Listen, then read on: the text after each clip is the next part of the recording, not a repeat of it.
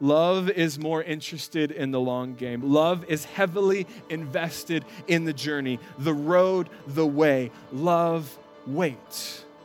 Love leans into the process. Love knows hard work now will reap rich rewards later. Love plants seeds. Hey everyone, this is Taylor and welcome to another message from Elevate Retake. I was actually gone last week because I was getting my wisdom teeth out. So much fun, but I'm glad to be back with you. Today's message is of trumpets, wind, and seeds with a look at Hosea chapter 7 through 10. And the key text that we will be looking at is Hosea 10 verse 12. The key theme for this message is love plants seeds. Welcome home. There's always room for one more. The question was asked just a few moments ago. Kike, thank you for asking it. Have your best plans ever failed? And we have this engaged question that we ask every week. And just so you know why we do this, we want you to be thinking about it throughout the morning, so that from start to finish, we've kind of got this cohesive thing. And by the end of it, likely your answer or maybe the way you see this question will change depending on the music and the message and all of that. So this is the question that we're pondering this morning. Have your best plans ever failed? Remember, a couple of years ago now, my wife Melissa and I were living up in Michigan. I was attending the Adventist Theological Seminary to get my master's degree, and she was working at a hospital up there. And it was around September, I think it was it 2017?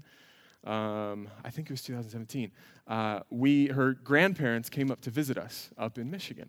And right around that time, it was going to be her grandmother's birthday. And I know family's here today, and Grandpa's here too, and Grandmother, she's probably watching online, and I don't think I've told her this story, so this will be new for her. But we wanted to surprise her for her 80th birthday. 80th birthday is a big birthday. And so we had some friends that we could have a little party at their house, and this was long before any of us had ever heard of coronavirus and masks and everything else, so we're inviting a whole bunch of people to come out and have food and all those kinds of things. And what we wanted to do was surprise her with these big number balloons. Have you ever seen those? I know some of you have them for graduation or birthdays. They're like this big, and you can get them at Party City or wherever you get party balloons, right? Well, we decided we want to get those, a big 8 and a big 0. And instead of going to the party shop, we decided, hey, we can find them a little bit cheaper on Amazon. First mistake, okay? You find them a little cheaper, it's first mistake. So we bought the balloons, and we're like, okay, we can probably go down the local dollar store. They'll fill them up with helium for, $1 or something like that. We'll get them filled. And so it comes the day for the party, and my job is to go get these balloons, get them filled up, and take them back to the house where we're going to have the party. And if you've ever transported those balloons, you know it can kind of be a little bit of a hassle because they're big and they float. Go figure, you put helium in them, right? And it's kind of, is this going to pop? What's going to happen? So I take them down to the dollar store and I bring them in and say, hey, could you fill these up for me? And the person behind the counter says, second mistake. I knew then this was not going to be going well.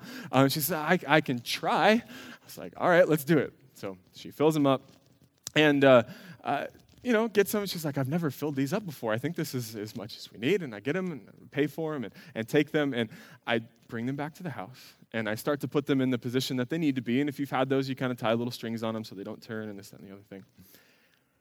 And I'm messing with one, and I have my back turned to the other.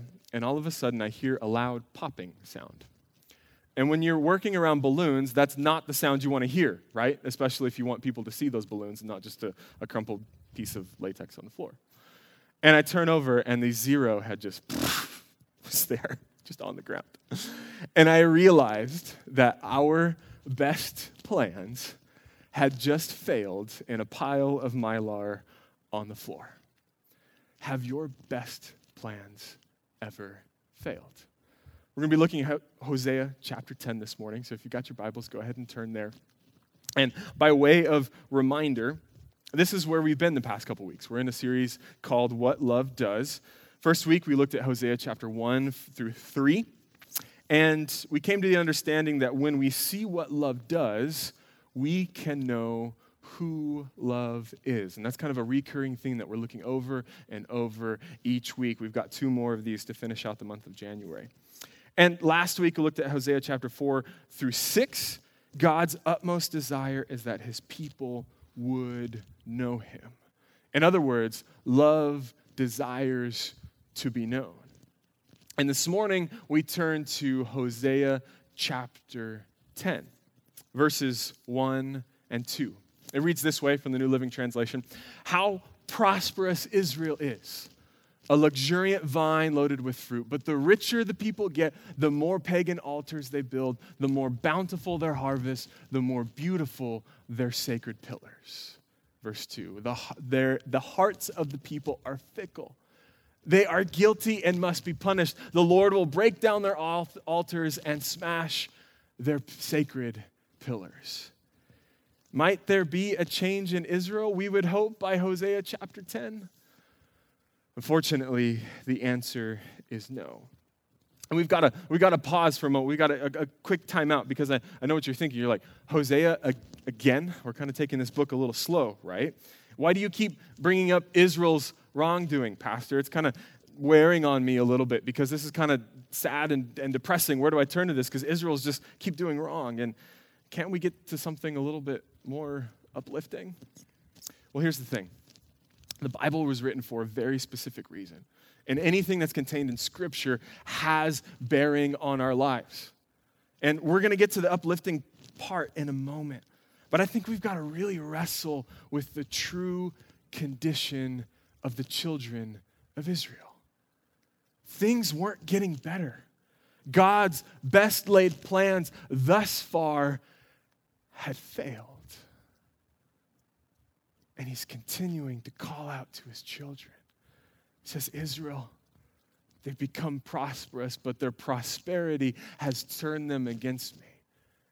Their hearts are fickle. They keep going back and forth between what I've given them and who I am.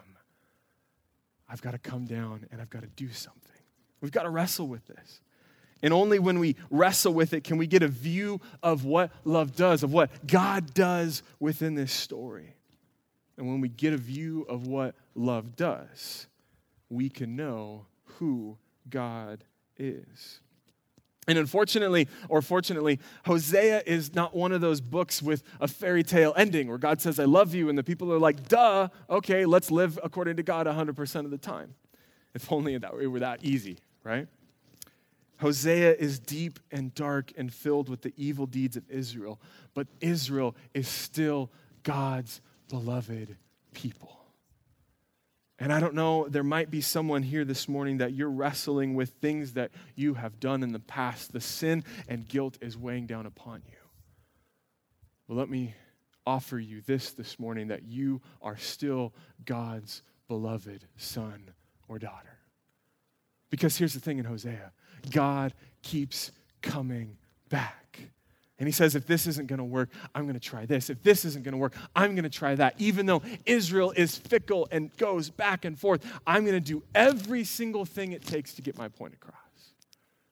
And here's what God does through Hosea. Hosea gives us a glimpse of the lengths that the God of the universe would go to love a people that is beyond love. I think we would do well to ponder this love. The height, the length, the depth, the breadth of the love of God who desires for his people to know him. He created them. After all, he created us. And really, are we any better than Israel? I'll let you be the judge of that. Looking back over the past couple chapters that took us from Hosea 6 to now Hosea 10. Hosea 7, verses 1 through 2, show us God's desire for his people. I want to heal Israel. That's God's ultimate desire. But its sins are too great. Samaria is filled with liars. Thieves are on the inside and bandits on the outside. Its people don't realize that I am watching them. Their sinful deeds are all around them, and I see them all. God continues on in verses 10 to 12 of Hosea chapter 7. Their arrogance testifies against them, yet they don't return to the Lord their God or even try to find them. The people of Israel have become like silly, witless doves, first calling to Egypt and then flying to Assyria for help. question I've got in my mind that I direct towards myself is, how often do I turn directly to God when trouble comes? Or is it oft that I turn somewhere else? Is God the first one that I call to? When things get rough, when things get difficult, when I don't have enough money to pay the bills, when I'm scared spitless of what's to come in the future, do I turn to God, or do I turn to things that are on the internet or in books or friends or family?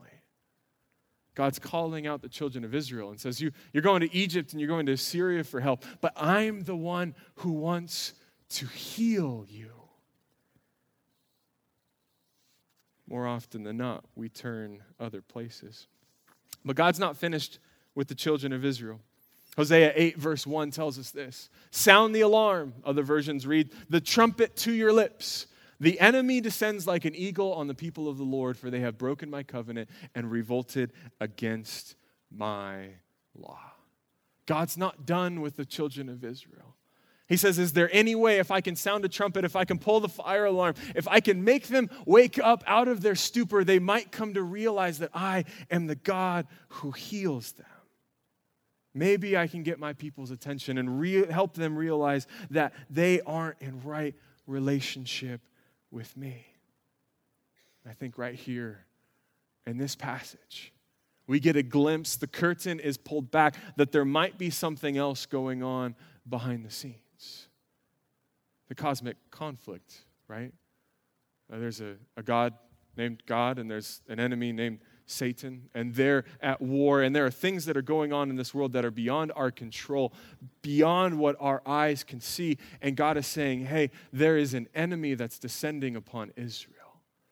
And I think that can be directly applied to the nations that were warring against Israel at the time, but it also has a greater interpretation that there is an enemy out to get Israel. God's trying to say, hey, if you just listen to me, I'll heal you. I'll take a trumpet, take a phone call, it'll take a fire alarm, whatever it takes. I want to be your healer. But I think here's the ultimate crux of Israel's problems. Hosea chapter 8, verse 7 reads this way. They have planted the wind and will harvest the whirlwind. Their stalks of grain wither and produce nothing to eat. And even if there is any grain, foreigners will eat it. See, the problem is in the wind. Israel is enamored with the wind. And God makes the point through Hosea that when you sow the wind, when you plant the wind, all you will harvest is the whirlwind. Their best laid plans, their good intentions have failed. I don't know if any of you can relate with this, especially around the New Year's time, right? We come up at the end of this December and we say in 2021, I'm going to do this, that, X, Y, and Z, and everything's going to be great headed into January. Well, it's January 16. How are you doing on those New Year's resolutions? You don't have to answer that. It's okay. But here's the thing. Every system is perfectly designed to get the results that it gets, right? So we'll make New Year's resolutions and we'll plan and we'll say, okay, these are the things that I'm going to do. But oftentimes we set lofty goals but don't put feet to ideas when it comes to making change in our lives, right? There's something that's holding us back from connection with God. There's something that's holding us back from living healthier lives. And instead of removing it, we kind of massage it for a little bit and go back to what we've done before.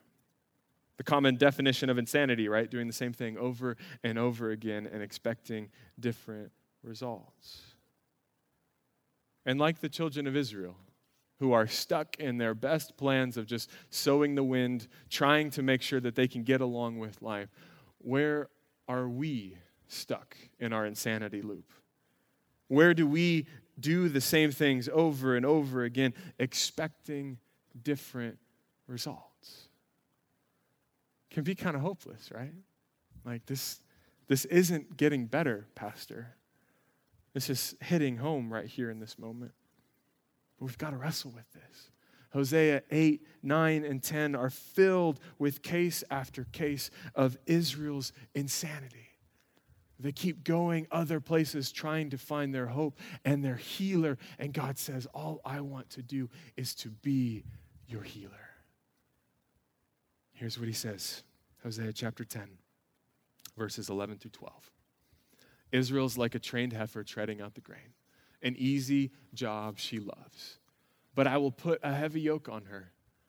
I'll put a heavy yoke on her tender neck. I will force Judah to pull the plow and Israel to break up the hard ground. I said, plant the good seeds of righteousness, and you will harvest a crop of love. Plow up the hard ground of your hearts, for now is the time to seek the Lord, that he may come and shower righteousness upon you. Even God's best laid plans never fail. He keeps trying over and over again, whatever it's going to take to get a hold of his children.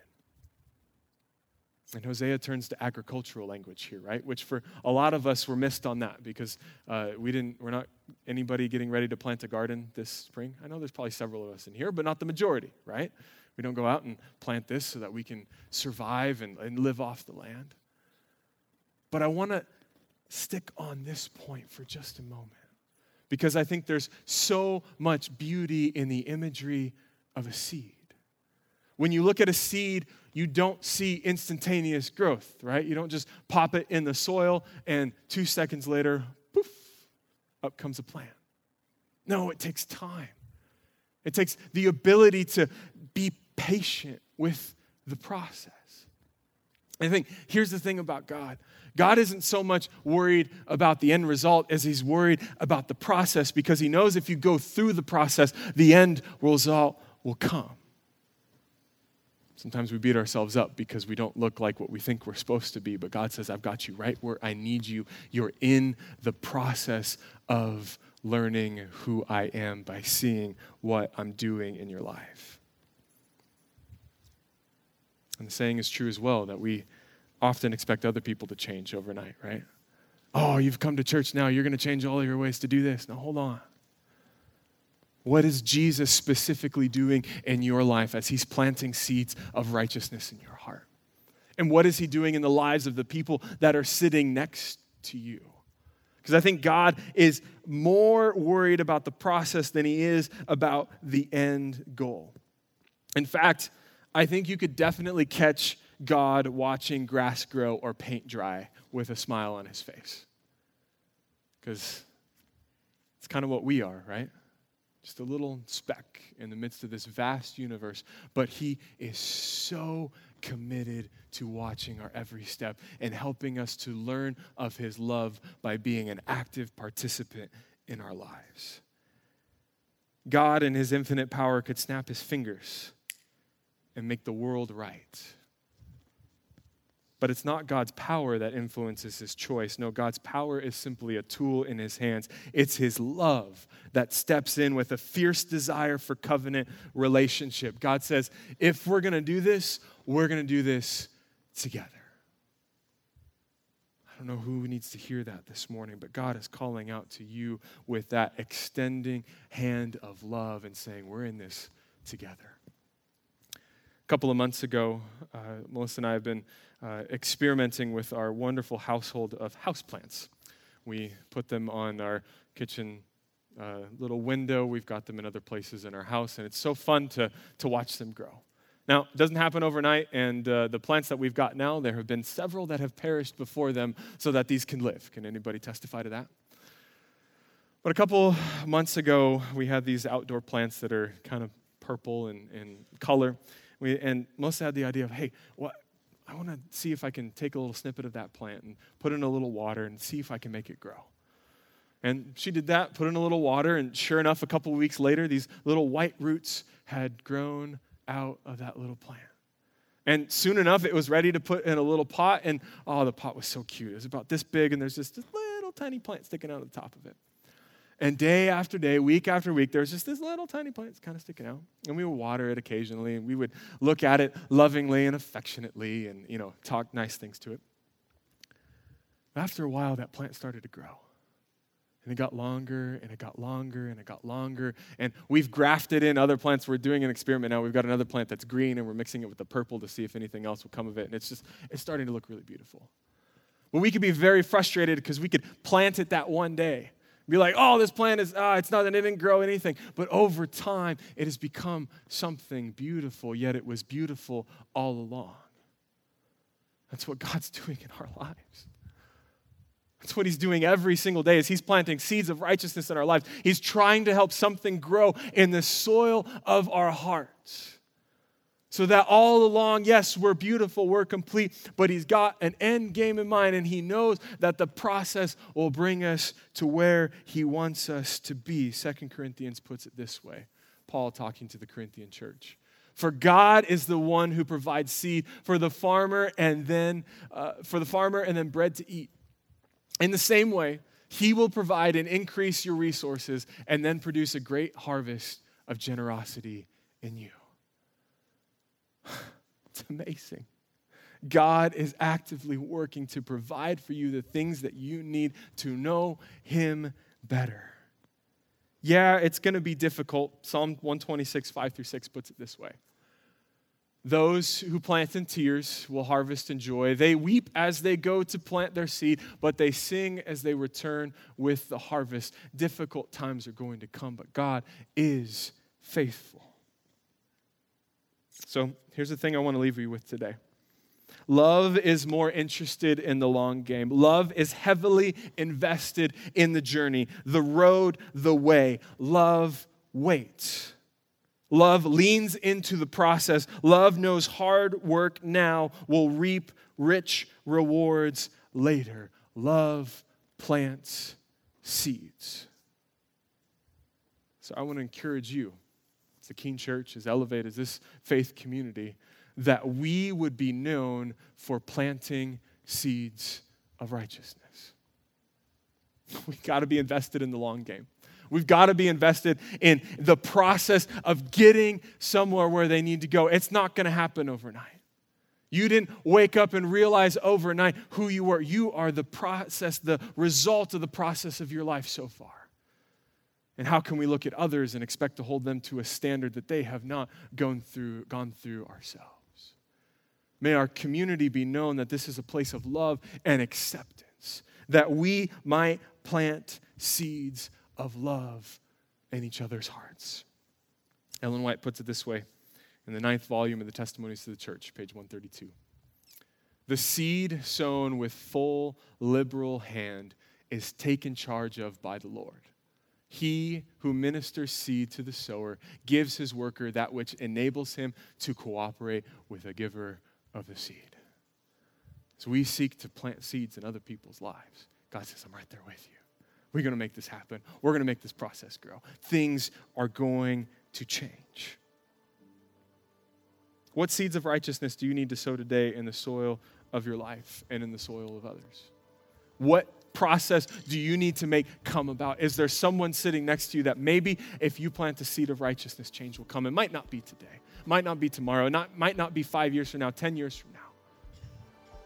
Where in your life can you pass on glimpses of hope to the people around you?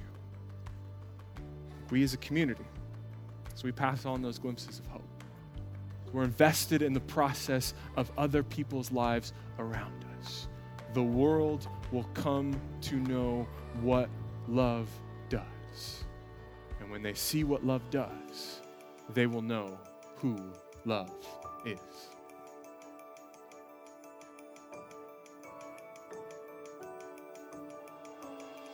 It's amazing how Hosea is not really a fairy tale ending, but you know what? We don't need a fairy tale ending. It's even better because it's Jesus' promise to us that he will never leave or forsake us. I want to invite you to come and listen to our retake of this message where I sit down with Pastor Michael and then Jonathan Aguinaga. It is so amazing. It was so much fun to record and to talk with them about these specific passages. So I invite you to that. Elevate Retake is produced by Inspire Productions. Our executive producers are Michael Gibson and Jonathan Coker. Sound design and editing are done by Shane Miosi. And a special thanks to the Elevate Lead Team and 88.3 The Journey for their support of Elevate Retake. You can connect with us on Instagram at Elevate Retake.